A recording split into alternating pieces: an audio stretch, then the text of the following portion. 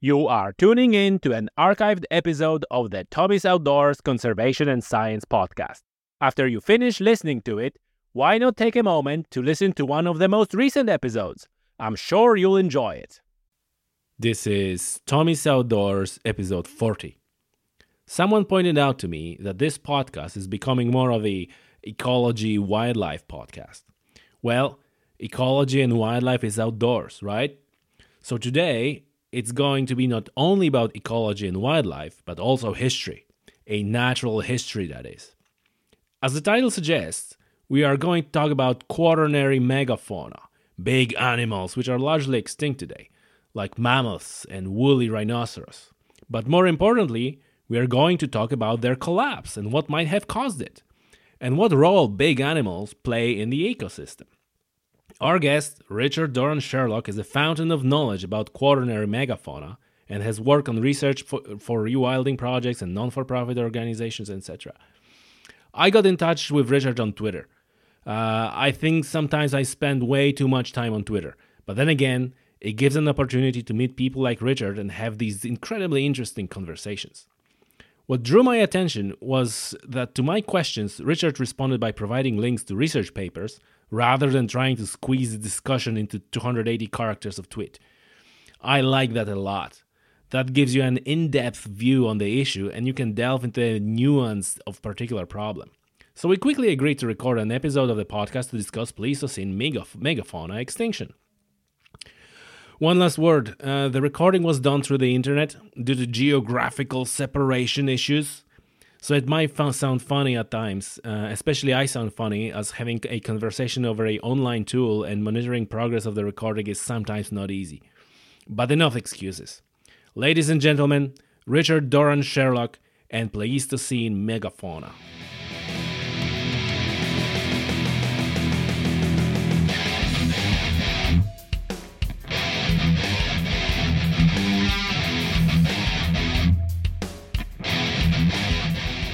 Richard, welcome to the show.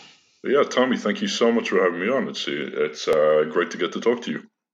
Yes, it's I'm really pumped for this episode because we're going to discuss the subject that is very very interesting to me, which is megafauna and so we it's an outdoors podcast, but we're gonna rewind time a little bit, at least in Yeah, the first part of that podcast. So you have a degree in natural science, and that's something that was your interest in quaternary science. Can you maybe just for a starter explain a little bit like what is the quaternary science and what it all encompasses? absolutely. I'd be happy to. Well, the Quaternary is a period that we refer to in a geological capacity as being the last 2.5 million years of Earth's history. So most people have a fairly clear idea of the longer arc of thing. By way, I mean the dinosaurs, right? Yeah. Every child on the planet grows up knowing what a Tyrannosaurus Rex is. And we all know about the how the dinosaurs finished up. And then there was this really interesting period in Earth's history where animal forms were quite bizarre. So immediately after the dinosaurs went extinct, some of the largest carnivores on the planet were flightless birds, which looked an awful lot like our modern conception of theropods as being feathered things walking around. There was a giant snake in Colombia that weighed over a ton, Titanoboa. There was all sorts of bizarre, meandering, weird forms as mammals started to take over the niches that the dinosaurs had occupied. And then, excuse me, about 2.5 million years ago, something shifted. Now, as to what it was, there's a couple of debates, but I think the most likely one is that the Isthmus of Panama closed. And what that meant was that the circulation of heat, as it's distributed throughout the Earth, started to follow a regular pattern, which is regulated by variations in Earth's orbit around the sun.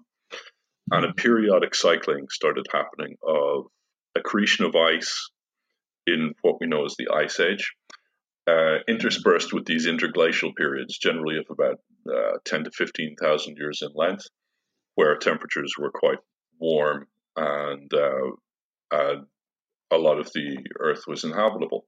So really the Ice Age, we're still technically in the Ice Age because we have ice at the poles, and we are currently in the end of one of these warmer periods in the long repeating pattern of glaciation. Mhm. So that's Sorry, it's I have to jump in because it's not, I just cannot not ask you about, yes, in that scale, right? There's a lot of talk right now about the climate change and warming and all that. yeah, But if we look at those scales of time, hmm it looks like it's not that warm, and it's not, it's definitely not that cold. And you say, like, technically we are still in a tail end of the ice age, right? yeah. So the warming of the climate would be something expected regardless of everything else. Well, the issue is not so much the warming as the rate. Because what we have is a very clear geological chronicity or chronology rather, for periodic changes. Certainly in the last warm period in the glacial cycle, which is the Eemian, there were temperature fluctuations of up to 11 degrees annual average in this part of the world. Massive, massive, massive changes over very, but the rate of warming at the moment is something that would not have geological precedence for in the Quaternary. Right, right. So it's not so much that there were changes, and a lot of people do say yes. If we're talking about climate change, we have to acknowledge the fact that in the last 2.5 million years, we know that the uh, we know we have these cycles. The question is, our current point in the warm cycle, and this was the theory back in the 60s and 70s, was if you're looking at a 10,000 year window of quite temperate conditions, surely why isn't that starting to round down? So it's not so much about the fact that there have been changes, it's the fact that we have built a precarious situation, which we call our civilization, on the assumption that we're going to be living in a fairly stable physical environment. Yes. Um, and the current rates are not something that we have precedence for in the Quaternary. Right, right. Okay. Thanks for that clarification. I thought it's interesting because I always find like when you start talking about the time frames in millions of years Mm-hmm. or hundreds of thousands of years, that gives like a tremendous perspective. And so, like, whoa, and actually, I'm finding personally, I'm finding a lot of comfort in those looking at the history of the planet. And it's like, well, the planet will be all right. And I even I think it was like a stand-up comedy piece where the guy was saying, like, about the plastic and something like, save the planet, and he was going like, oh no, planet will be okay. Like, a planet was through worse. The comets hit and the asteroids hit, and the planet will be okay. It's like, save yourself. Don't worry about the I planet. think that was George Carlin, if I remember Probably, correctly. probably, yes, yes, yes. You're right. You're right. Yeah, well, the in terms of that, then, and this is sort of moving towards the next thing we want to discuss, was if you're talking about saving ourselves and yeah, the planet will be all right. Uh, what do we mean by saying that the planet will be all right? Because Mhm. I think, and this is an area of perpetual fascination for myself, Mhm. and no doubt yourself and many other people. That is the fact that ecosystems have quite an interesting capacity for self-regulation, Mhm. and this is something that um, a lot of people don't aren't necessarily comfortable discussing, because we like a lot of the time we tend to approach nature in a very managerial way, but Hmm. ecosystems have an absolutely remarkable ability to adapt, evolve, and to regulate the physical environment around them in order to make it more habitable for further life. And this is one element of the Gaian theory that James Lovelock purported, and and when we're talking about, yeah, the planet will be okay, the question is, okay, but are the elements in place for those ecosystems to start self-regulating, to start stabilizing their physical environment so that life will be okay? Hmm. And one of the elements of this is the fact that in the last 2.5 million years, and in fact, really in since the in the post-dinosaur period, there've always been megafauna, and Yeah. mammalian megafauna are. There's a couple of different um, definitions for megafauna, depending on whether you're using metric or imperial units. Some Hmm. people say any animal over 45 kilos. Some people it's 100. Some people it's a ton. But megafauna we'll just use it as a term to refer to the larger uh, faunal components of an ecosystem. Hmm. And they were every continent on the planet, with the exception of Antarctica, had a megafauna.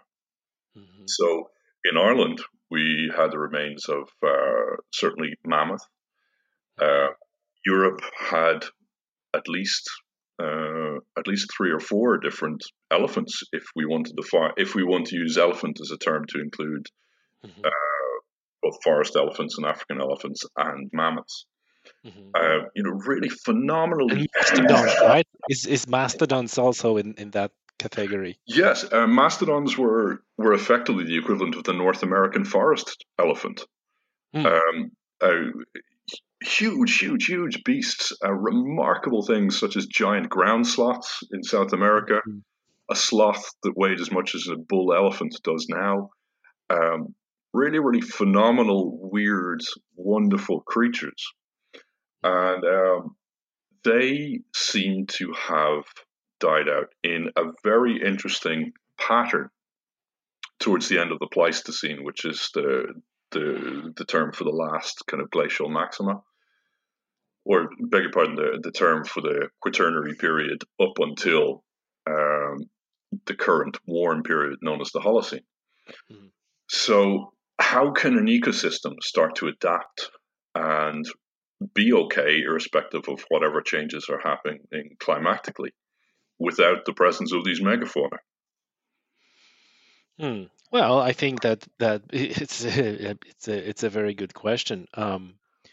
You know, you probably know better what is the term when and that happened because the planet had a number of these extinction events, and after this extinction event, what's happening is, and I don't remember the term, but it's like an acceleration in the different in appearing different new types of animals and different species of animals because this is like those ecological niche are empty, and Yeah, so I don't remember a term. There's like acceleration in proliferation and evolution of different forms that were just simply not able um, to live in a previous state of things where you have all the other animals, except that this is the time frames are so huge. It's like nothing. I think it's very hard to wrap our heads around that, like something's happening in a 500,000 year uh, period of time. mm. Well, I mean, we're very we're both fortunate and disadvantaged that we tend to frame time in terms of human experience, because Hmm. we get in and out like a shot. We're barely on the planet. Yes, um, exactly, exactly. so talking about these things is wonderfully interesting, but very difficult to relate in terms of direct human experience. But Hmm. certainly, nature has a remarkable capacity to produce complexity, to produce interactions which are really phenomenally interesting. Um, the interesting thing about the megafauna is that they act not just as in the way we might have observed them previously, which is just interesting elements of an ecosystem, but the reality is that their interaction produces regulatory effects on an ecosystem, whether that's in this ever-changing dance between grassland and forest, as one flips to the other over time. And again, a forest, we tend to think of it as a noun, but a forest really we should consider as a verb. It's not a fixed thing; it's a process. Yes. And much like grasslands, again, we shouldn't consider them a noun. They're a verb, a process. And in these dances between these two processes, megafauna played a really key role in producing and maximizing biological diversity in a very, very dense forest, where you have, say, well, a prime example would be somewhere like North America, which many of the forests in, say, the boreal region, the Canadian forests are surprisingly empty of animals, and you will find some of the big ones there in grizzlies, black bears, moose, because there's enough space that they can more or less not have human contact for a while. But that particular forest lacks mastodons, which had the capacity to eat conifers, break down denser forest structures so that more light hits the forest floor. You get more diverse flora then growing, more fruit, which facilitates more birds, which bring in more diverse tree seeds. You get a very quick kind of catalyst by having an animal like that in effectively a natural monoculture. So these sort of effects, I mean, everyone talks about the wolves in Yellowstone, and it's a beautiful example of one species which has this really remarkable cascade effect on the local environment. But the fact is that megafauna did this everywhere. Yes. And listen, is that the fact of the megafauna and the like a large body size, was that related in any way to glaciation? Because there is this process that the animals, with the temperatures going down, the body mass and body size of the animals goes up because it's easier for them to maintain heat. Uh, So was to, that related to the glaciation? Not necessarily, because don't forget that mammoths, which we associate, and we associate the woolly mammoth, but there are a couple of different subspecies of mammoth, including like the Colombian mammoth, which was fairly hairless. They evolved in Africa and marched out. So the body size, a lot of our assumptions about the body size distribution of animals on the planet are based on uh, modern biological assemblages rather than the necessary quaternary history. So there could be a lot of variety. Certainly, it makes sense. The larger your volume is, the smaller your surface area is. So the less heat you lose through direct contact with cold. Uh, and yeah, on the mammoth steppe, which would have been the kind of grasslands and on the border of the glacial areas throughout the northern hemisphere, mammoths. You also had animals like Elasmotherium, very, very large deer like Megaloceros, some really, really remarkable animals. And yes, they were very big, but the key thing is there were big guys everywhere. Yeah, yeah, and the big predators as well, right? The whole Oh, host yeah. of saber-toothed tigers, and Yes. was like a North American lion, and there was a North American cheetah, and Yes. my favorite one, short-faced bear, which Yeah. was Formidable. just yeah, just a Yeah. monster of the animal. Yeah. And Um, in Europe, we had a very specific saber-toothed animal, well, scimitar-toothed cat to be specific, called a homotherium, which had these absolutely ferocious daggers for canines and could weigh 440 kilos. wow. Big, Wow. big, big beast. Right, and so all these animals were roaming the world, In what how long ago? Can you refresh like how long Certainly. Well, we're talking about? the assemblage we're talking about at the moment uh, would have been the dominant assemblage from 2.5 million years on to about roughly 10 to 12,000 years. Though the extinction dates for these animals have a differing pattern, and for many years, the reason for this extension has been debated. Mhm. So this is like over 2 million years, like 2.5 million years. For 2.5 million years, we have this. You use the term assemblage, right? So Yes. like all those animals on the landscape. So this is the name is assemblage. So that was for like 2.5 million years. That's Yeah. it's like a massive amount of time. It's like not nothing, like again, nothing we can wrap our heads around, because we're operating with a tens of hundreds or hundreds of thousands years, if we talk about human history. And here it is, like, this is 2 million years ago, and Yeah. this is all that happened after dinosaurs, which were like, even further. So that's fantastic. Can we quickly uh, touch on the animals, like from those megafauna animals that survive to this day? Because some of them survive. Is that right? Yeah. I mean, absolutely. I mean, for starters, oceanic megafauna. So Oh, let's point out the biggest animal that's ever lived is still alive, the blue whale. Um, wow. though it's obviously in diminished numbers. The African the chief megafauna that still exists are the African and Indian megafauna. Now these are Mhm, diminished. At one stage there would have been about 8 uh, elephants, if you include animals like Dinotherium in Africa.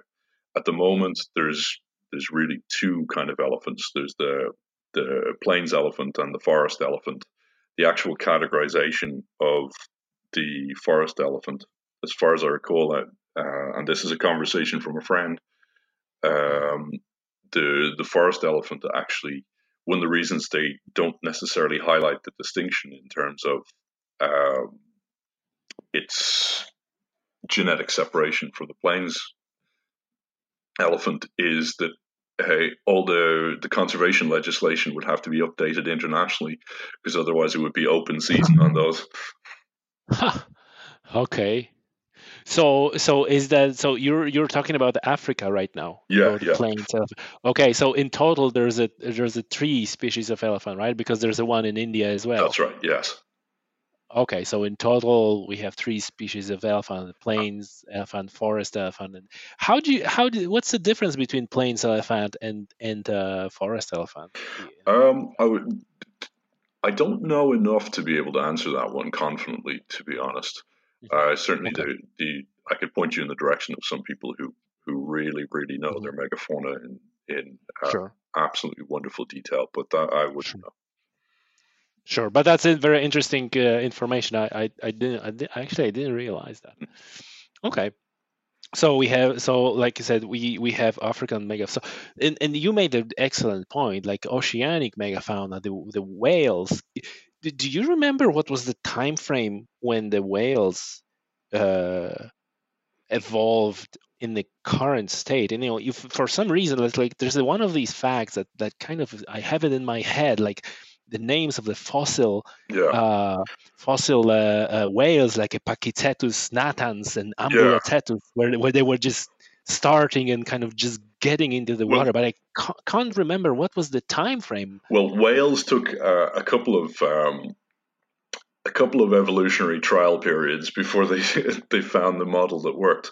Certainly, Mhm, the Ambulocetus, which was mhm, around in the Eocene, so very very hot time in Earth's history, and there are fossils of this creature in I think the Messel pits in Germany. mhm, So that was a mammal who started doing what crocodiles do now, which is hunting through stealth, going underwater, staying still, and then uh, snapping at something that would pass by. and that became a genetic predecessor for whales. Whale evolution is phenomenally interesting, and I am embarrassingly ignorant of the details. But I do remember the role the Ambulocetus played as being one of the starts for quadruped mammals to get back into the water. Yeah, yeah, and this is again something that is happening over and over in evolution. That certain ecological niches are certain animals are taking the same steps, like you mentioned now, like a crocodile, and then mammals, and it doesn't mean that something not gonna happen again. So going back, what animals are survived to today, today's time, all the whales and African megafauna, but also a moose is a megafauna. Oh I think yes. like a buffalo or bison, right, as well. Oh yeah. Certainly the European bison, the wisent, um, Mhm. zebra. I can't remember how to pronounce it in Polish. Yeah, exactly, Rubr. Yeah. Um, uh, if you use the category of looking at animals over 100 kilos as the definition of megafauna, then we still technically have megafauna in Europe through the bison, through the brown bear, Hmm. um, and moose. Yes, moose are quite interesting because the Alces genus actually evolved in what's currently France. So they Oh, came into North America around the same time humans did. hmm. That's fascinating. And listen, there's also when you were talking about these times, there is something that I want to bring up for the interest of our listeners. The pronghorn antelope in American plains, that is also kind of like a remaining species that is kind of like a leftover.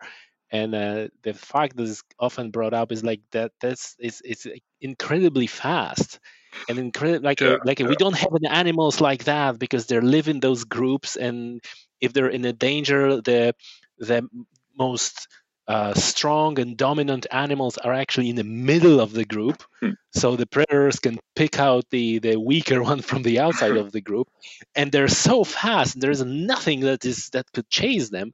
And this is like because there was a cheetah and Yeah, there was yeah. a American lion, and they evolved to live for like 2 million years or however long with those animals, and now the megafauna is gone. We don't have American lion, we don't have cheetah, but we still have those pronghorn antelopes who are like super fast and just Yeah, like a relic. exactly. And that's we see these kind of shadows in our ecosystems, and certainly in Ireland. If you look at a lot of our woodland species, Mhm. certainly things like hazel, they coppice extremely well because they're used to very, very large animals, or sorry, they are genetically uh, enriched with the information that their forebearers would have been browsed by very, very, and smashed up by large megafauna, large herbivores. So we see these Mm, little traces, these little shadows when we're out and about. For me, it's a very enriching experience, but also yeah. sometimes it feels a little bit like walking through a beautiful cemetery. It can be Yeah. beautiful, but you get a sense of what's lost. Yes. Okay. I think we covered everything all the animals that stayed, and so now really this is something that kind of why this podcast happened, because we kind of engaged on Twitter Yeah, when we were talking about, or actually you were talking, and then I commented out, and then it kind of like snowballed from there about like, okay, so what happened, yeah. right? We have for 2.5 million years fairly stable ecosystem, right? It's fair to say. It's. I think it's fair to say that we have a very rich assemblage which can move in fluctuation with the glacial succession. Right, Yeah, right. But in general, with the glaciers and that all these animals, it assemblage that it's in a kind of working balance, let's yeah, say. exactly. For 2.5 million years everything is fine, and then something is happening. Yeah, And before we start kind of discussing of what is happening and what could have happened, one thing I would like to establish at the beginning is like all the like I have a feeling like often when we have those discussions, especially when something is happening in the past, um, quite often for the purpose of communication, it's simplified and it's like, oh, this is happening, like, but this is really very speculative. This is the and really the question, my question is like, would you agree with that, that this is very speculative because the fossil record is pretty scarce, there's not much of that compared to how many animals were there, Mhm. and obviously there is a research and there's a certain research and data and so on, but really it is speculative. It's like we think this is what happened, but this is not like a deal done, like for sure that's what happened, right? Is that correct? Is that the Well, right way to put it? I would say that what we're about to get into is a topic which has been debated heavily and hard for about 50 something years. So the fact that that debate has gone on for as long as it has, yeah, there's a lot of complexity involved because what we're talking about is how local events relate to global events. And it's important to be respectful in engaging with this because yeah, it's incredibly complicated. What we have to deal with is um, the fact that fossil evidence is never going to be um, case closed. And let's just preface this with kind of exploring the history of the debate a little bit, and then we can kind of get onto it. The chief Perfect. discussion around the megafauna has been, well, what killed them? And the two dominant theories are what's known as overkill. So the humans turned everything into burgers, or climate change. And a rapidly changing climate altered ecological conditions such that the large guys couldn't survive anymore. And there's various forms of intermediate theories in terms of it being a soupy mix of the both. And the discussion we were having was about this as now, if you're talking, let's deal with the weaknesses of both theories first, and then we'll maybe discuss their relative strengths. Yeah, okay, that's perfect. But I don't want to put the words in your mouth, but in principle, you agree that this is not a done deal. We don't really know, I'm right? willing to put my weight behind one of those arguments. Of course, of course. I think that has not. I give it maybe different example just to explain. Um, you see, or sometimes we see in the news, there's like, oh, there is a new planet discovered, like a Earth Mhm. 2, and it's very likely it has a water and so on. And we see that really nice picture, computer graphic of like Earth-like planet with green water and clouds and so on and so on. And then once you start digging into that, it's like, well, there's this percentage probability because there's some measurement and some echo and some things measured. It's like, well, there's a probability it looks like Earth and has a water, but there's also probability that it's a gas giant, Yeah, right? And then you make a thing like, well, okay, so where we go from the that we measured something that might be a planet with the water or might be a gas giant like a Jupiter, we go fast forward into the press release like second Earth yeah. discovered and these nice pictures, right? So that kind of gives me that perspective, like when I'm reading anything in like a popular, even popular science articles or newspapers, really you need to go into the research. And in fairness to you, you sent me a research paper which was absolutely pain for me to read because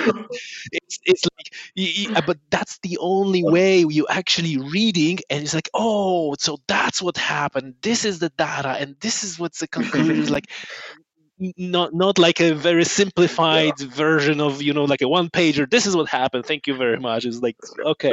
Yeah, well, I can tell you, I was fascinated by the conclusions of the paper, and I really got a lot out of it, but it was also painful for me to read because that's how science works. Yeah. Okay, so once we establish that this is we talking about stuff that is in some sense speculative. Please, you had a great idea just to go and start with the weaknesses of both theories. Okay, well, let's start with the weakness of the overkill theory. Mhm.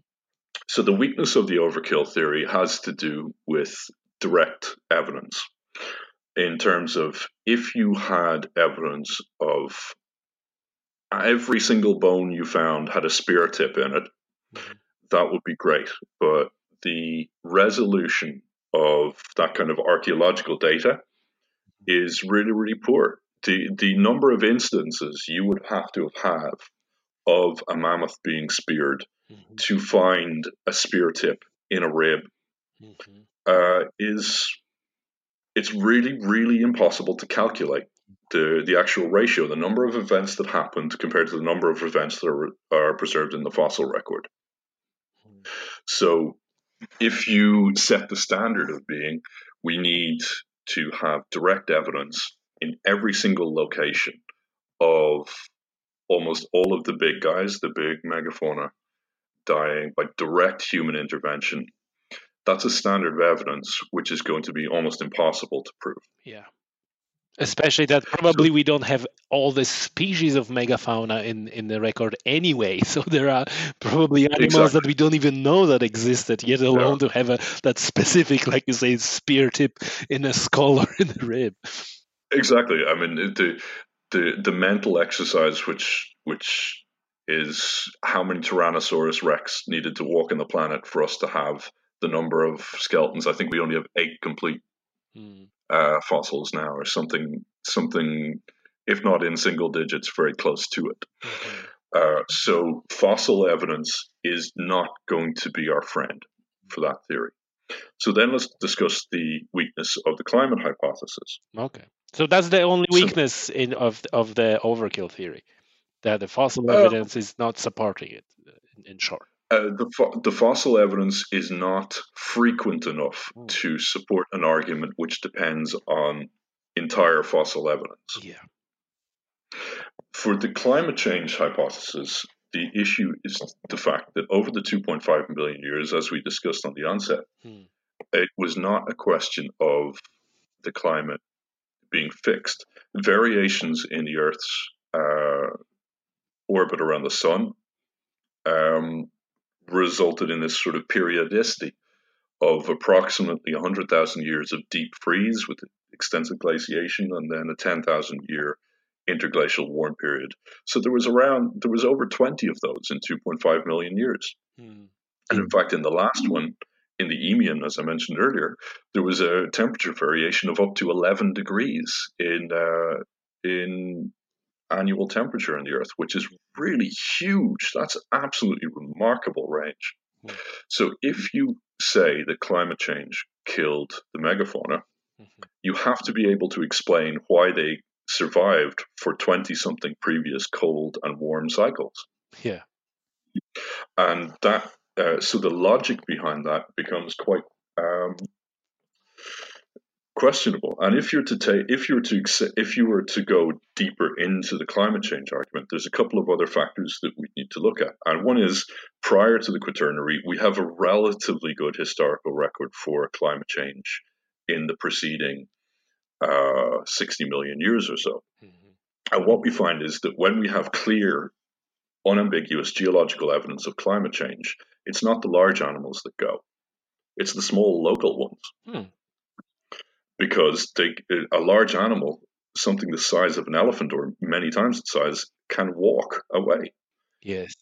Whereas small local animals with extreme specificity to say that the mineral content of a specific river or the temperature of a specific mountain range, they go because they can't migrate. Yeah. That's a So good point. that's one of the logical points which sways the argument in favor of humans, in that if there has been a mass extinction event of large animals, but the smaller animals have survived, that's contrary to almost everything we know about Earth's biological history. Hmm. The second thing is to do with the distribution, in terms of when you have a climate change event and a scale of something that's affecting a continent or a hemisphere or the globe. The areas of land which are most likely to be affected are islands. For much the same reason that if you have island populations and there's a very significant change in the climatic conditions, which result in either a collapse or drastic change of the flora, collapse of the herbivores, collapse of the carnivores, islands are very vulnerable for the exact same reason. And what we have with the end of the Pleistocene is, again, the opposite, that the islands become the strongholds, the last holdouts of the megafauna. The very last mammoth died well after the pyramids had been built in Wrangel Island on the northeast of Siberian coast. Yeah. How long ago was it? Only about 3,000 3,000 years. years ago. So mammoths were still present 3,000 years ago. Yes. Right, right. So Yeah. that doesn't. Well, I'm just wondering, what does it mean? Like, it doesn't support, well, neither theory really, because clearly, regardless what it was, because the period of that great dying, or that extinction event, was 12,000 years ago, right? So clearly, those Um, mammoths, whatever was whether it was overkill or climate change, they survived that, and well into. they survived in the places that were hardest for humans to get to. And that's the megafauna, say, in the European mainland died out before the island megafauna in the Mediterranean, because, well, rather than walking, we had to Mhm, develop ships, boats. mhm. Okay. So the islands become refugia of megafauna, which would be more susceptible to climatic Mhm. effects, um, purely because it's more difficult for us to get there. Right. Certainly, like the moa in New Zealand, Yes. that which was the giant bird, that only died out. I think it was 700 years Yeah. ago when the Polynesian people first landed. Yeah. Yeah. That's a good point about the islands. So given all that, you think that the overkill uh, theory is the one that is more probable.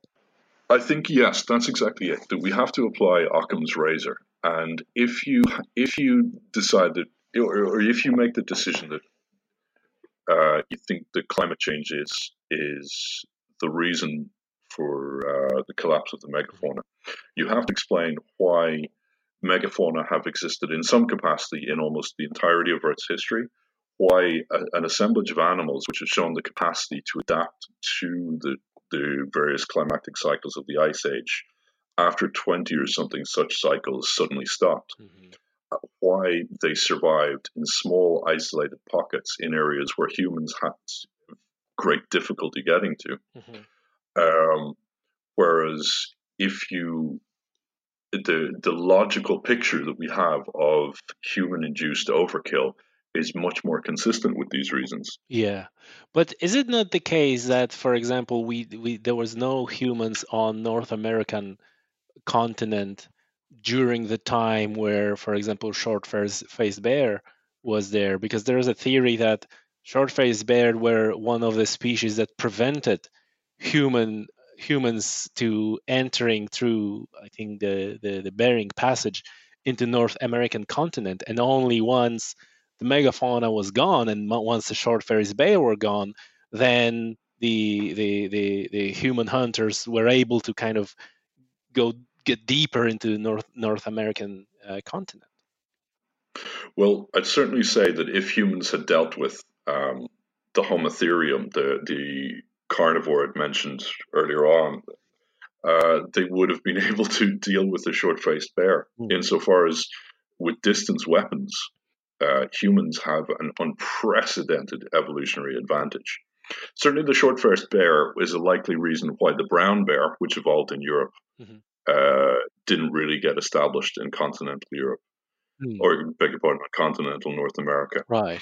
But there's certainly signs that humans had started to make inroads via the western coast before the Clovis people of 13,000 years ago. Yes. Yeah. And do you think that like, given the sheer number of mammoths, for example, it's kind of unlikely that the human hunters with atlatls and these are like a long range weapon, but they're not terribly not terribly efficient, let's say. What would have to happen? I mean, like, there was a number, like much more mammoths and all these animals than humans at the time, right? So how could they just go and kill all of them? Okay, well, the question is, do you need to kill all of them to kill all of them? How many do you need to kill for a species to not have a viable breeding population? Well, clearly we had that breeding population like 3,000 years ago, where the last mammoth was killed. Oh yeah, but it was a very, very small, isolated population. Okay. There were only a few dozen remaining on that island. It wasn't an abundant or genetically robust population. Yes. They were the last stragglers. Yeah, but my point is, even with that small number of animals, we're still establishing kind of population that was able to survive. Well, yeah, actually, in specifically the Wrangel Island case, the population was so small from inbreeding. They were very, very disease ridden. There was a shortage of water. The animals died out of their own accord, of natural causes. If you were to divorce from the bigger picture. Gotcha. So that wasn't really a good example because they were exactly. So what we have to look at is the fact that the megafauna were likely to be like African elephants insofar as diverse, complicated, sociable animals. Where if you start breaking up the familial structure, isolating or hunting the fertile males, it does not take long for there to be a cascade effect, rather than every single animal being directly dying by human spear. Yeah. And you think that this is perfectly possible, that with all that diversity of animals, all those species that we enumerated at the beginning, and in the huge numbers, because obviously wildlife and wild animals was reigning on the planet at the time, where there weren't in cities or countries. It was like all wild. With all that, these human hunters were able just to kill all of them. Well, again, not kill all of them, but have a sufficient impact on the population of all these species, right? Because let's say, for example, mammoth, right? Let's assume the mammoth has a very and I don't know, I'm just making it up, by the way, but let's just assume that mammoth had a very sophisticated and important social structure of the herd, and that can be easily damaged by removing from that environment a number of the animals, not necessarily all of them or half of them sufficiently, right? But then the same thing happens to all the predators, the cats, the bears, the sloths, mammoths, and rhinoceros, and all these species, all of them. It seems like, wow, like what there was not enough humans like at the time. Well, it's It's an extremely emotive topic because it gets into existential questions of who we really are. How Yeah, so? the fact is that the enormity of the collapse is something that we have a lot of trouble grasping.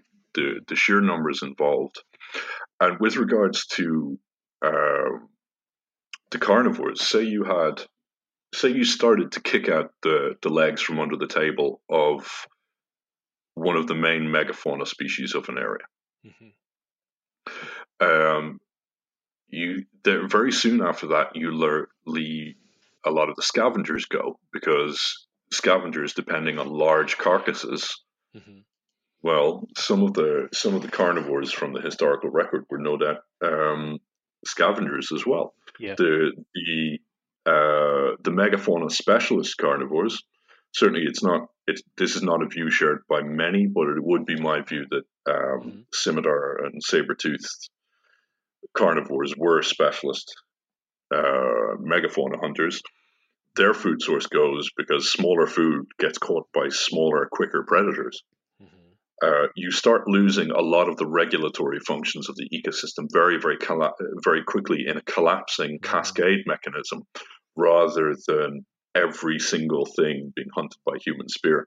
And this is Okay. part of my problem with the overkill hypothesis is actually the name rather than anything else, Mm-hmm. because the implication being that yes, the implication being that we hunted every single individual rather than kicking out enough of these ecosystem drivers, as it were. Got it.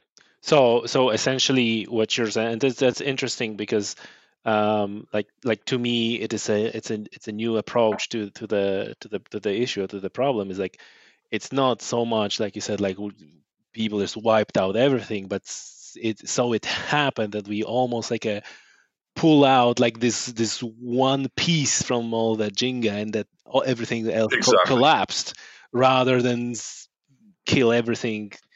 Hmm. But I was wondering, like 2.5 million years ago, this was fairly stable and robust uh, ecosystem and ecology. Like, and now it's it was susceptible to such a collapse by removing like a one piece. It's But then We don't know. this brings on to the most interesting thing, though, Hmm. as far as I'm concerned, because the the the debate we've been having is certainly something that's been happening in the literature for decades, right? Yeah. But if we accept the fact that removing one or two pieces can start a cascade which results in an overall uh, diminished equilibrium, Hmm. what would be the implications of putting one or two pieces back? And if we accept the fact that megafauna played profoundly dynamic roles in shaping complex, beautiful, and self-sustaining ecosystems, Hmm. bringing back missing megafauna becomes perhaps the most important thing we can do for our environment. Wow, that sounds fantastic, but I don't see how. I don't see how. I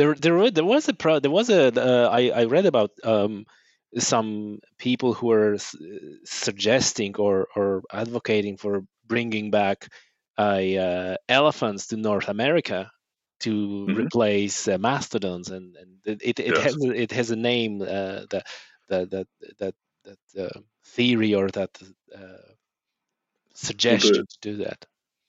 the concept of rewilding is Yeah, rewilding. But it's like is a a there's a rewilding. There's one other word that goes with this, which suggests, like, kind of bringing back that missing ecosystem, and kind of yeah, reproducing the assemblage of the megafauna that was. yeah. Rewilding is certainly the term that I use Hmm. when I talk, when I teach, and when I communicate with people. Hmm. And yeah, the concept is, how can we bring back the individual elements to the ecosystem, which allow the ecosystem to restore. So, as George Carlin joked, nature would be okay, or Yeah. Earth would be okay. So it makes sense. And North America had three elephants. Yeah. It had the Columbian mammoth, the woolly mammoth, and the mastodon. And interestingly, actually, specific to those three species is a very interesting argument against climate change, because Mm-hmm. each of these three species, well, certainly the Columbian and the woolly mammoth could interbreed and could produce hybrids, Okay. but they took on different ecosystems. The woolly mammoth would be in the cold grasslands, the mammoth steppe of the north. The mastodon would be in the forests, Mm-hmm. and the Columbian mammoth would be more of a plains creature. So if the climate changes, you would argue that one of those three ecosystems is going to benefit. If it's Yeah. warmer, you'd expect maybe more forest, maybe more grasslands. If it gets colder, you'd expect more mammoth steppe. But each of those three died out around the same time. So Mm. how could the climate change in such a way that all three of those systems, not one of those systems, was benefited? Yeah. So but that's again, that's a little bit of an aside. Mm-hmm. The the argument for bringing back missing creatures and for looking at how ecosystems function with these beautifully dynamic interacting components is one I spend a lot of time Mm-hmm. talking to people about. And there's no real, it's still very much experimental, because we think of conservation a lot of the time in terms of management, that nature is something to be managed rather than to give it the elements and let it do its thing. So certainly the bringing back elephants to North America in as a proxy for the elephants it's lost makes a lot of sense. Certainly in Ireland, I'm really hoping that before I go to the grave, I see a wolf.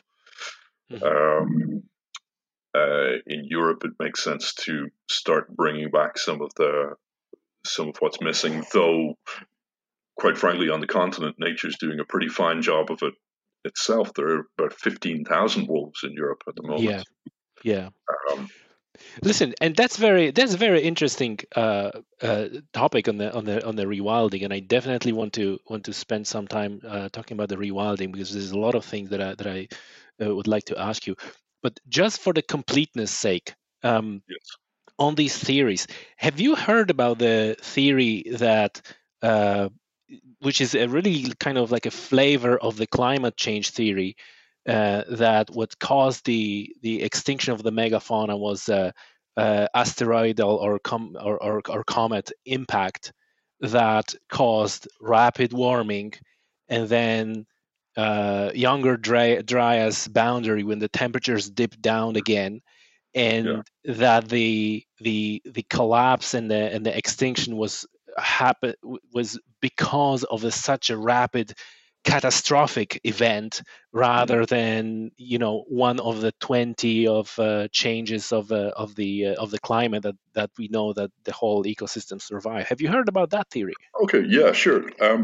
Certainly, in terms of let's again just contextualize the Younger Dryas period Mhm. after the last glacial maxima, and we have pretty good records from palynology, ice core, and ocean sediment core. That as the temperatures warmed, there were a couple of periods where suddenly things dipped and got quite cold for a brief, intense period again. Mhm. So that's the older and younger Dryas periods, respectively, named after an alpine, an Arctic plant, which suddenly shows up in a lot of pollen records. Mhm. Now, as for that theory, okay, you have to again contextualize the fact that there were some pretty extreme swings in temperature in the Quaternary period already. For the younger Dryas, and this has been a lot of people have pointed to this as a potential for why climate might have taken out some of these megafauna. Mhm. The process of warming and cooling on the planet is a non-linear process. Mhm. Things don't go up directly in a neat straight line, because the atmosphere of the planet, the oceans of the planet as the main heat conveyor, are non-linear systems. And this is the basis of Edward Lorenz's work when he developed chaos theory in the 60s. The butterfly effect, small Yeah. changes, slight differences on the onset can have rapidly different outcomes when you run models. So with the younger Dryas, there's this cooling period, and people think, okay, why is that? Maybe an asteroid. Certainly, if you're expecting something powerful enough to, by way of an asteroid impact, to have a similar effect to the dinosaurs, you would expect a more extensive sediment deposit of. So wherever the crash site was, you would expect there to be a lot of silica deposited in sedimentary layers as a result of that. And I'm not aware of that showing up very clearly in a geological record. It does. You see so what I read, and to be honest, that's something that seems to me most, and again, coming from the completely casual interest and no background in the proper science. So, but it seems to me from what I read, like it's quite. I'm more willing to imagine, or maybe I can better imagine, um, dramatic climate change caused by the catastrophic event causing wiping out, because I read about these big like cemeteries of mammoths where there's like thousands and thousands of mammoths uh, uh, in one site dead, and that was not only kind of impossible for human hunters to do that and kill like thousands and thousands of mammoths in one place, but the examination of the remains shows that some of them has a signs of massive trauma, like a smashed the pelvic bones, and clearly something fairly catastrophic happened to those big animals, causing such a bones breakages and so on. And on top of that, their tissue was like a deep freeze, so it had to be frozen, like in a very quickly freeze to be in a state it was found. So that points out to some catastrophic event that happened and killed like thousands of mammals in one place in one moment. So when I was listening to that, it's like, so surely, if obviously assuming that those evidence, and this is kind of that qualifier that I made earlier about the planet and so on, like assuming that that's really what it is, and assuming that really those pelvic bones were broken in one moment because of some trauma and so on. If that is that, all of a sudden makes it, well, yeah, that has something catastrophic had to happen, and that's coming also from the like a geological features that pointing to rapid melting of the glaciers, like a catastrophic flooding that was happening on the northern hemisphere. So all that, it's like, yeah, okay, so there is this something here that certainly might have it might play a role in the whole puzzle. Well, let's unpack a couple of those factors first. So certainly, yeah, it certainly seems that there were asteroid events. There's certainly evidence from various cores and palm deposits and such. But you also said it yourself, there was massive flooding in North America at the time as the glaciers were melting, right? Yeah. So what's that going to do to the North Atlantic current? The current that keeps Ireland at a temperate climate year-round, despite the fact it's on the same latitude as Alaska. That rapid, massive melt of water, of glaciers over a kilometer thick, quite frankly, it stops the heat distribution from the North Atlantic current to Europe.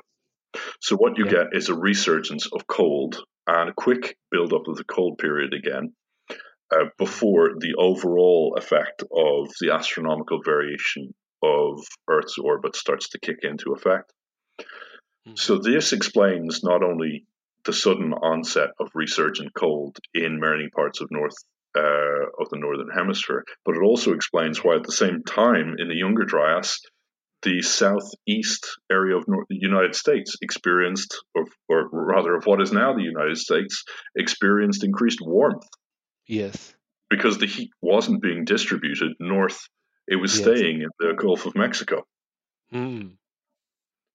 Yeah, because So of again, distribution stuff.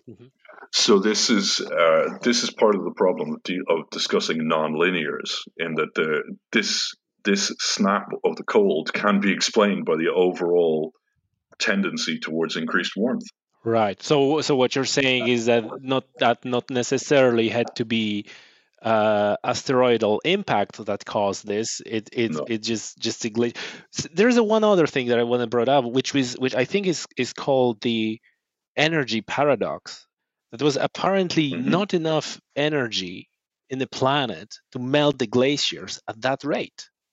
That they melted very quickly, and that's why a lot of geological people who work in the geology field are pointing out to like extraterrestrial source of energy that was able to melt the glaciers that quickly. It's a theory that I've heard.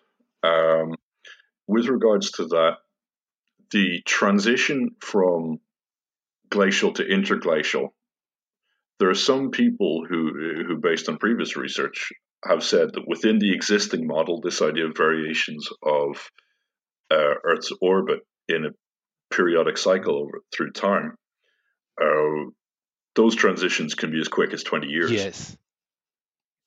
Wow.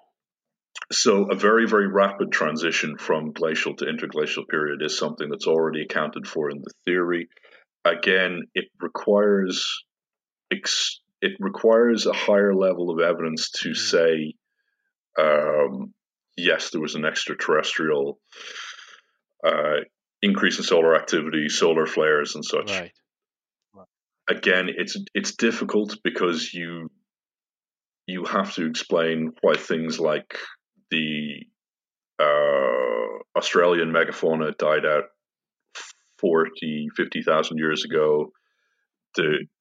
If there's a very, very large global event based on a change in solar activity, we'd expect more of a synchronous global extinction event. That's not what we have. And again, we would expect, if there was a global event, that the island populations would be the first ones to go. And again, that's not what we have. Yeah. Well, look, that's incredibly interesting. This is incredibly interesting, and I'm sure that over time, the more evidence will be coming for either of these theories, and or maybe that's a really question for you. Do you think that we going into kind of like the needle is moving towards more certainty for one or another of these events, and do you think that there can be like a discovery that will make us to revise what we think are the most probable cause of that extinction? Or is the science in your mind it's pretty much solid enough right now? I think that we're never going to have the absolute smoking gun in terms of suddenly discovering an arrowhead in every single fossil.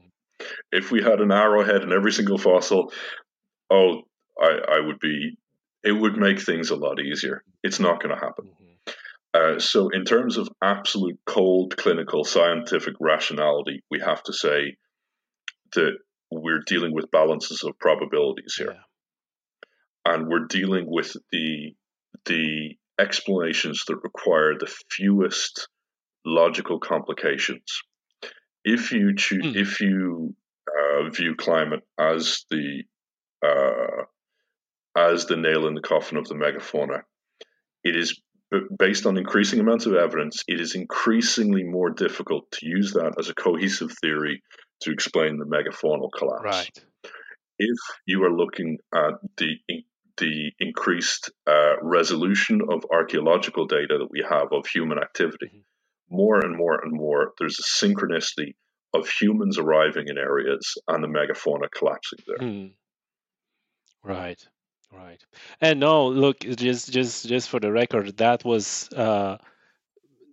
theory that I thought was most probable, and maybe, again, in my simplistic mind, just by a kind of extrapolation of what is happening now and what we're doing now to the environment. Like, there's no reason it didn't started earlier. But then when I was starting thinking about reading and listening about this catastrophic events, like, well, maybe it was catastrophic event and not necessarily human hunters who are responsible for all that. But like you, yeah, like you said, this is the probabilities, really. Yep. And the question is, how does that influence what we do now? Yes. And we That's, can as talk about far as I'm concerned. rewilding, and we can now talk about the rewilding.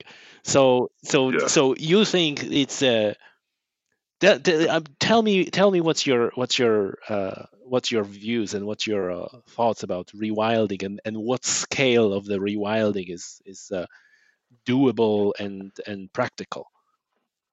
Well, absolutely. My thoughts on rewilding are that if we accept the fact that we're in a current we are experiencing a global extinction event, we have to know what is normal for an ecosystem. So, what is the baseline we use for a healthy, normal, fully functioning ecosystem? Hmm. Now, to do that, we can either set an arbitrary date and this has been a slightly old fashioned model of conservation to say, well, it looked like this in 1970, so if we get it back to the way it looked in 1970, then it's fine. Hmm.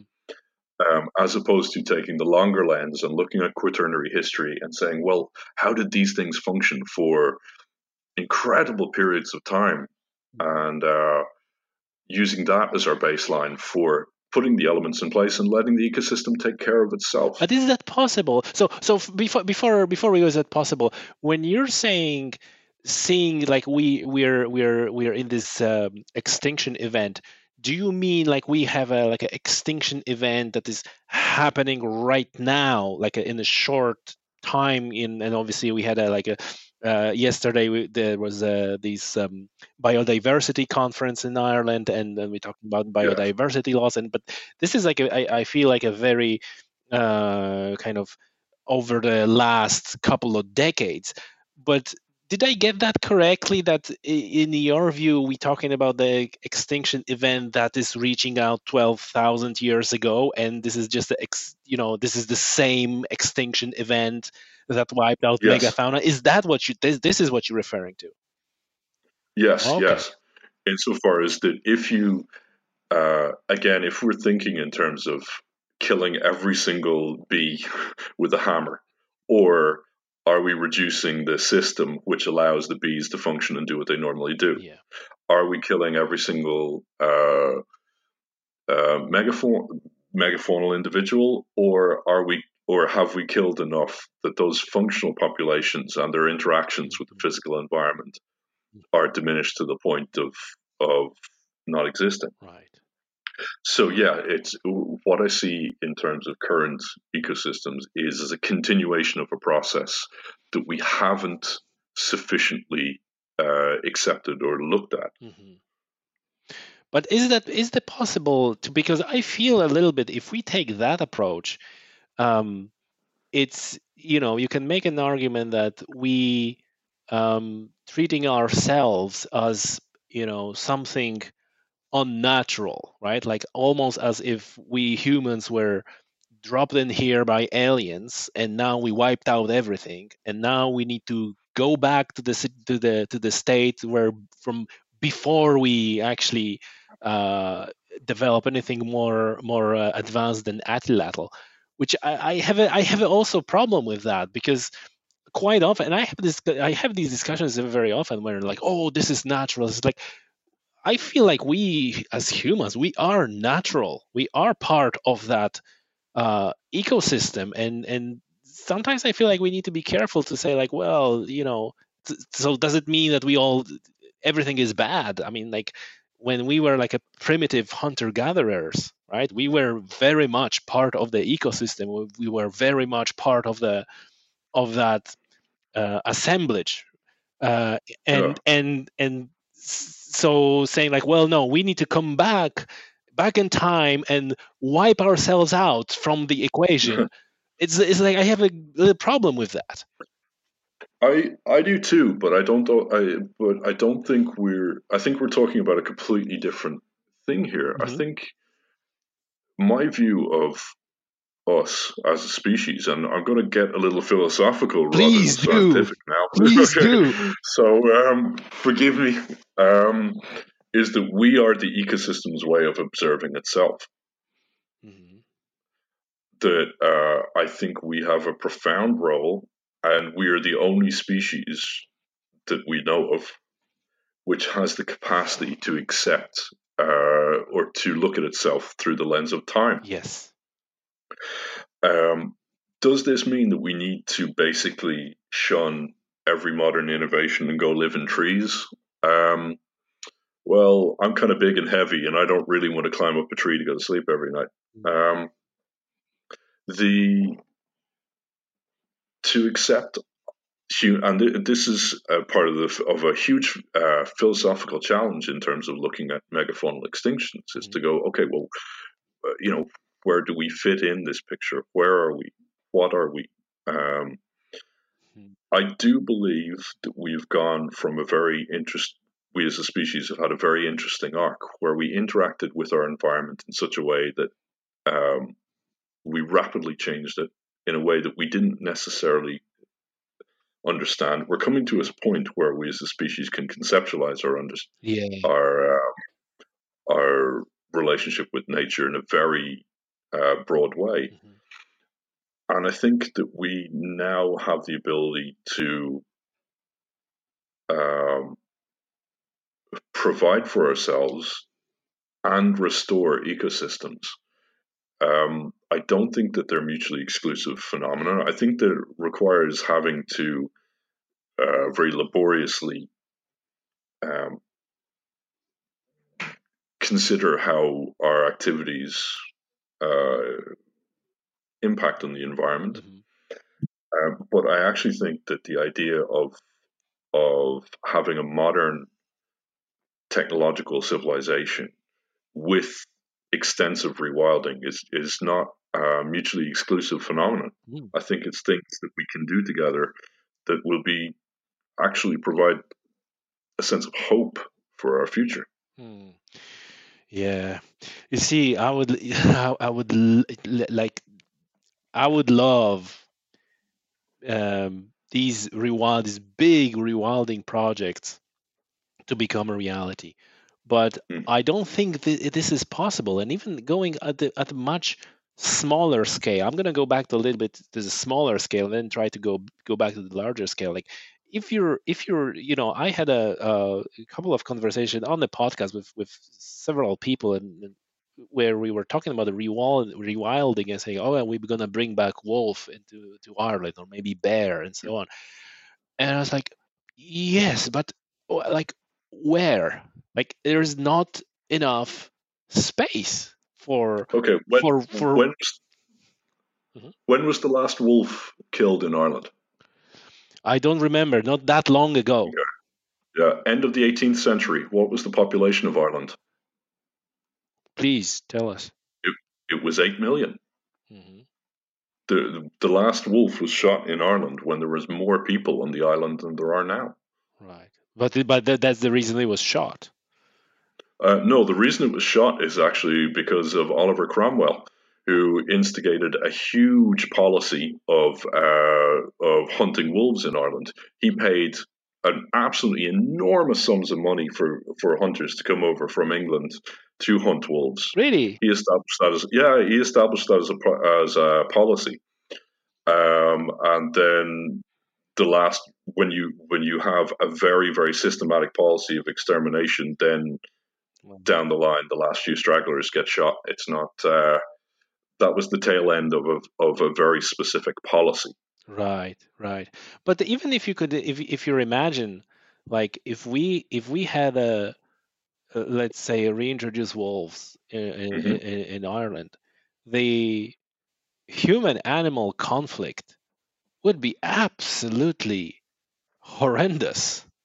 And I know there are solutions. There is a book called The Way of Puma, I think, where there is a part of that book describes the very successful program of bringing back the pumas or mountain lions in South America and managing them to landowners' acceptance and sort of saying like, well, because in South America the gauchos in fact were people who were exterminating mountain lions or pumas because they were killing sheep.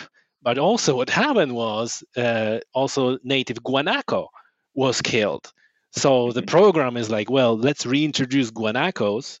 And once we have guanacos, then we can put back the mountain lions or pumas, which are more likely hunt guanacos than your sheep, and then kind of rebuilding that that ecosystem that way. So I'm well aware of the successful stories, but I just think that Ireland is so small. It's like we talking about the different scale, because in South America, like one ranch is like a size of half of the Ireland. Leinster, yeah.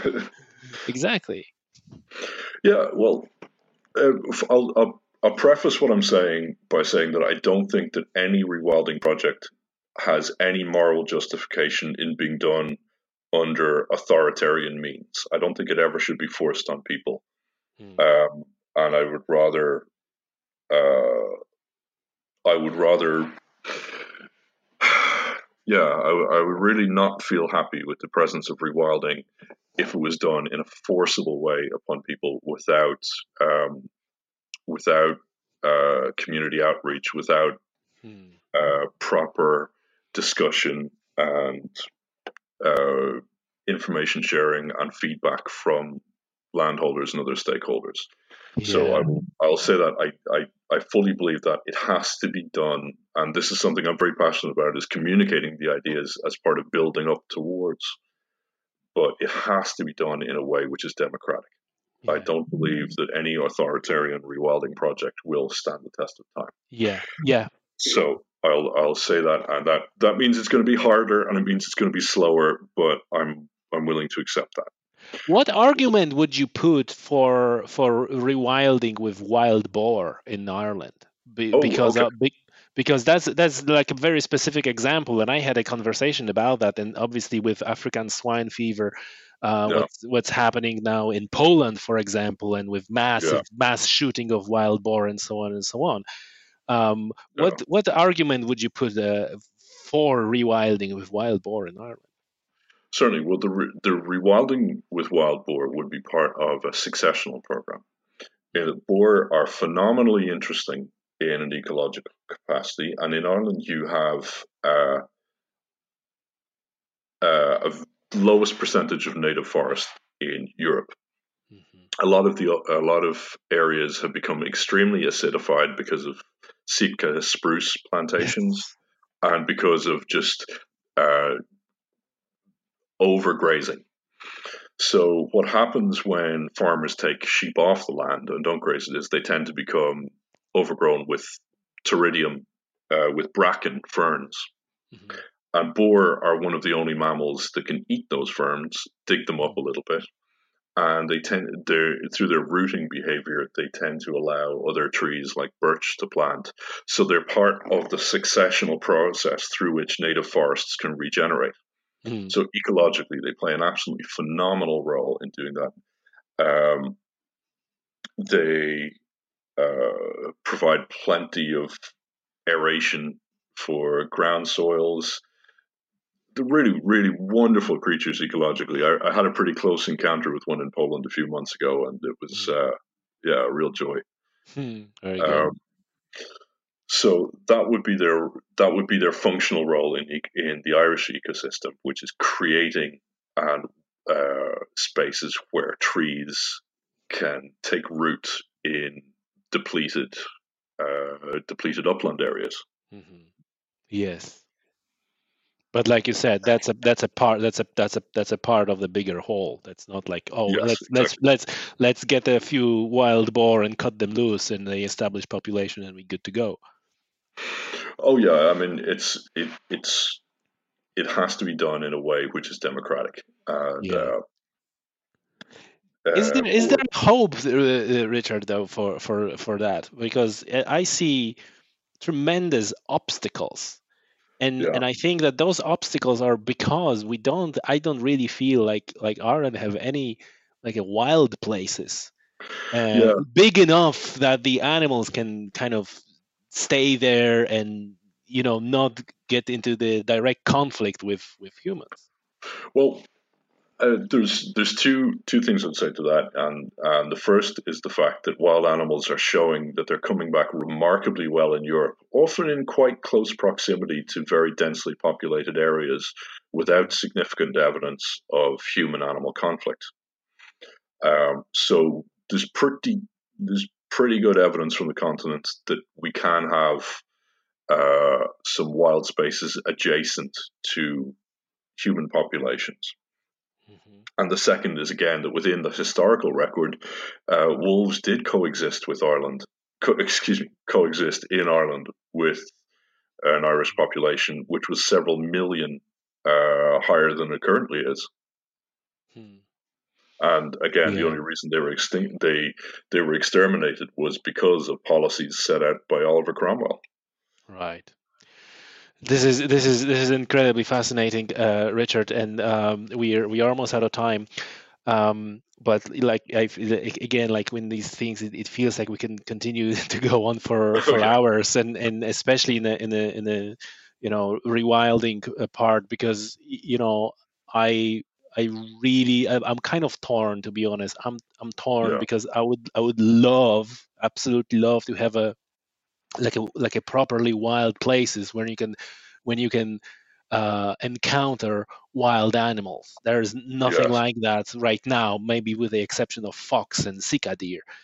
yeah, Um, uh, so I would love to do that. On the other hand, um, I think that one of my guests on the previous podcast put in actually make a good point that we have more important issues to solve right now when it comes to the environment than introduce wolf and boar and create this another problem here.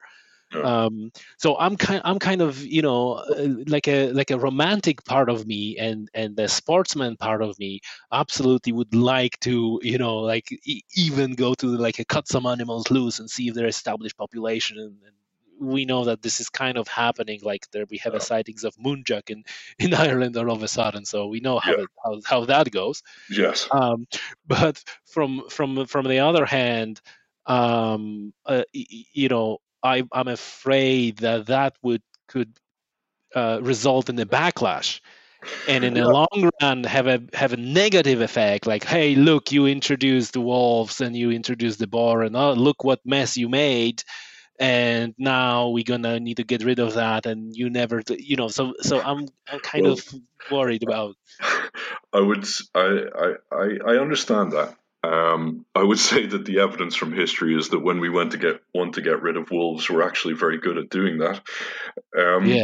Um, that's part of the reason we're having this conversation in the first place. Mm, um, the reality is that Ireland is not likely to be the first part of this world in which this is going to happen. The likelihood, I think, is that mm, Scotland is going to lead the way in that regard. Um, mhm, the likelihood is that as European agricultural funding changes in its model, mm, there are going to be fewer financial incentives to farm the uplands of Ireland the way that are currently managed. mm, And if you if you set your stall out and say that, well, rewilding provides a way for rural communities to generate a rich cultural base, which is likely to draw people into the area, that might become, on a very cold, hard economic level, a very attractive prospect. Uh, You absolutely hit the nail in the head here, Richard. Because that's and I think that you're not going to disagree that fundamentally on the I at least I feel like fundamentally on the as a foundation of all these discussion is a land management policy, how we managing land, and how you know how we work with landowners, which are farmers, which they need. I heard, I even tweeted that last couple of days. There was like a nice phrase put like that to incentivize farmers to be custodian of the environment, of the natural life. It's Yeah, like, yes, that's exactly it. Um, that's a way to go, I think. yeah. It is about it is about that, and I think it's about um, every culture in the planet has emerged from people's interaction with nature, Yes. and uh, I think that Ireland has a lot to gain by re-engaging with its natural history, and engaging with rewilding as a process of reconnecting and rejuvenating our cultural energy. It was Hmm. something Alan Watson Featherston, who's the head of Trees for Life in the Cairngorms in Scotland. Hmm. He's been talking and promoting rewilding for decades. And he's done some wonderful work in restoring the Caledonian pine woods in the Cairngorms. Hmm. And he said something a couple of years ago at a talk that absolutely just rang true for me.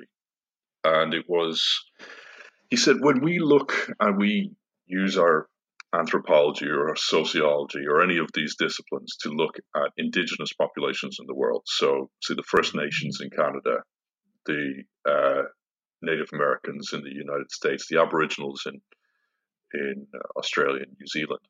Hmm. And with these disciplines, we look at these populations who often have very high rates of alcoholism, suicide, really, really, really tough, difficult uh, personal, psychological, and social problems. And one of the first things that we say is, "Oh yeah, well they're disconnected from their land, from their culture." And he said, "Why don't we ever look at ourselves that way?" And it rang like a bell for me. It just Yes. made so much sense, and it certainly that's something that's informing a lot of the work I'm doing at the moment. Hmm. But it made me think, well, what would Ireland's culture be like if we started to reconnect collectively with this, and of course democratically with that? How would that change how we as a country feel about ourselves? How would it change um, the rates of depression? How would it change the rates of chronic pain? Hmm. Um, how would it change a lot of things that are not captured by the discussion that we've had so far, which is based on the ecological history and merits of rewilding in its context? How much Hmm. how much do we have to gain? Wow. I tell you, I've even wrote a not I think at least twice a blog post exactly making that point that we are we really are disconnected from the Yeah, nature in such a like even like it's hard to imagine how much we are disconnected, and then when we going into the nature, the changes in our mind, in our body is like phenomenal. Like we yeah, slow down. It's like we are. And absolutely, that would have a huge health benefits. yeah. And look, Richard, I must admit, you didn't change my mind hugely on the extinction of megafauna, but you did change my mind and kind of added very important piece to my approach and my thinking about rewilding. Oh, wow. And yes, and I think my thoughts are on an engagement in a rewilding, like you said, in a democratic way, to use your phrase, but also on that phrase, like, yeah, even economic value can be found there.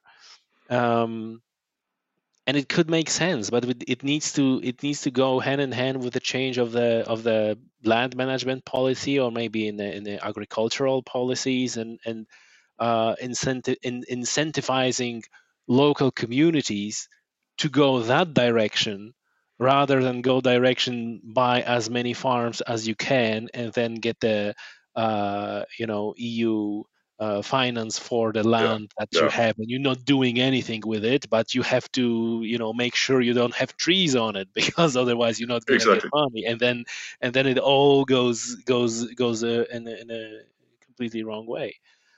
So that's great. Excellent. Well, I think that's a 1-0 draw then.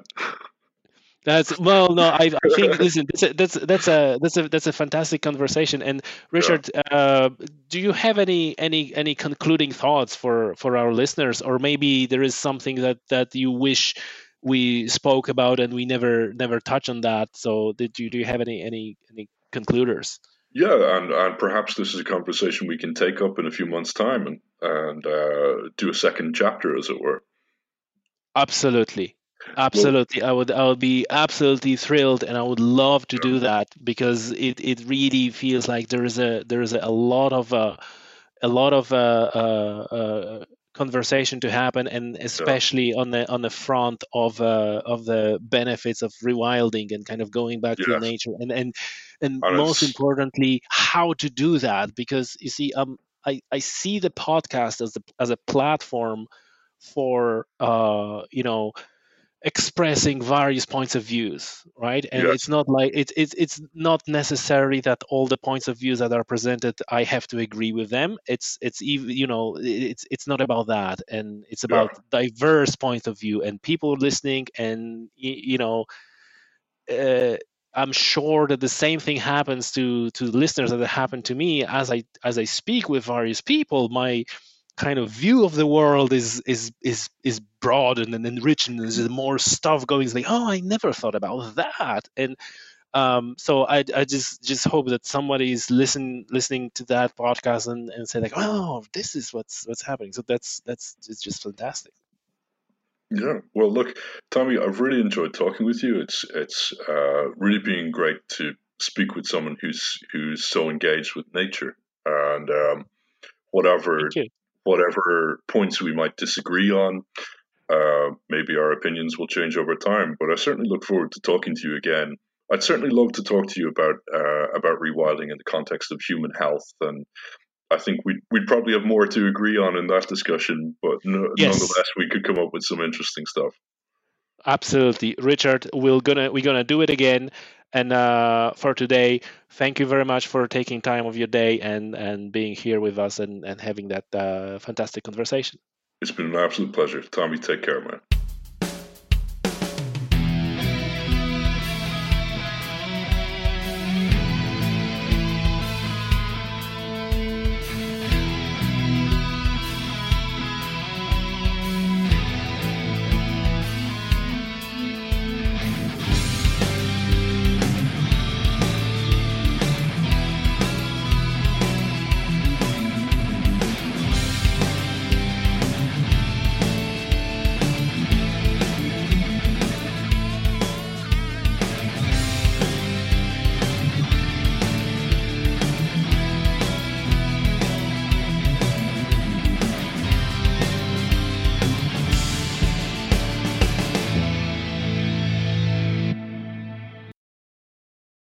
You just listened to an archived episode of the Tommy's Outdoors Conservation and Science podcast.